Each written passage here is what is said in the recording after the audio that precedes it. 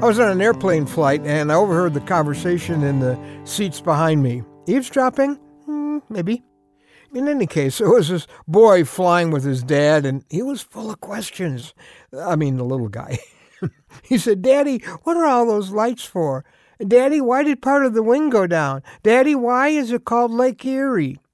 See, the pilot told us the name of it. He didn't necessarily tell us why it's named that. Well, most of the flight, Dad just patiently answered each question. It was kind of a nice sound to hear.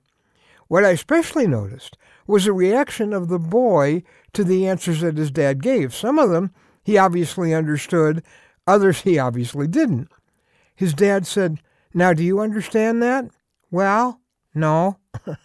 I like the one about how air holds up the plane. Of course, I don't understand that, so how could a little boy be expected to? But each time, no matter whether he understood the answer or not, he always seemed satisfied with the answer. I'm Ron Hutchcraft, and I want to have a word with you today about the faith of a child. Now, our word for today from the Word of God comes from Matthew chapter 18. I'll begin reading at verse 1. At that time, the disciples came to Jesus and asked, "Who's the greatest in the kingdom of heaven?" He called a little child and had him stand among them. And he said, "I tell you the truth, unless you change and become like little children, you will never enter the kingdom of heaven. Therefore, whoever humbles himself like this child is the greatest in the kingdom of heaven." Well, for some strange reason, this passage came to my mind on that airplane flight when I heard that curious little boy asking his daddy questions. He knew who to ask, he knew where to go for answers, and he believed what his father told him. Even when he didn't understand the answer he got, he was satisfied with his daddy's answers. How about you and me? Jesus said we need to be like a little child in order to be in his kingdom. So, are you satisfied with your daddy's answers? I'm talking now about your heavenly Father, of course. Jesus said our faith had to be childlike.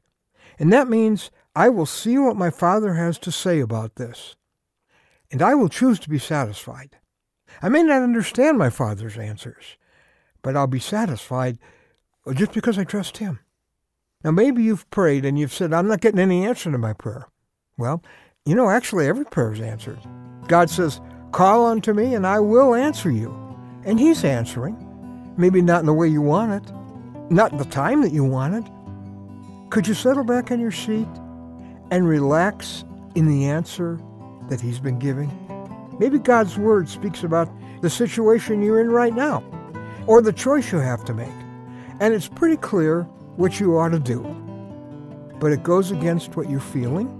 It goes against what your family or your friends or the conventional wisdom or the culture is telling you to do. You may not like it. Would you trust what your Father says and act on his answer? See, you and I are still like that little boy, no matter how old we are. We're full of questions about why God, and God, how come, and Father, when is it going to be, and who, and I just hope you'll be like that boy in another way. When your Father gives an answer, be satisfied with your daddy's answers.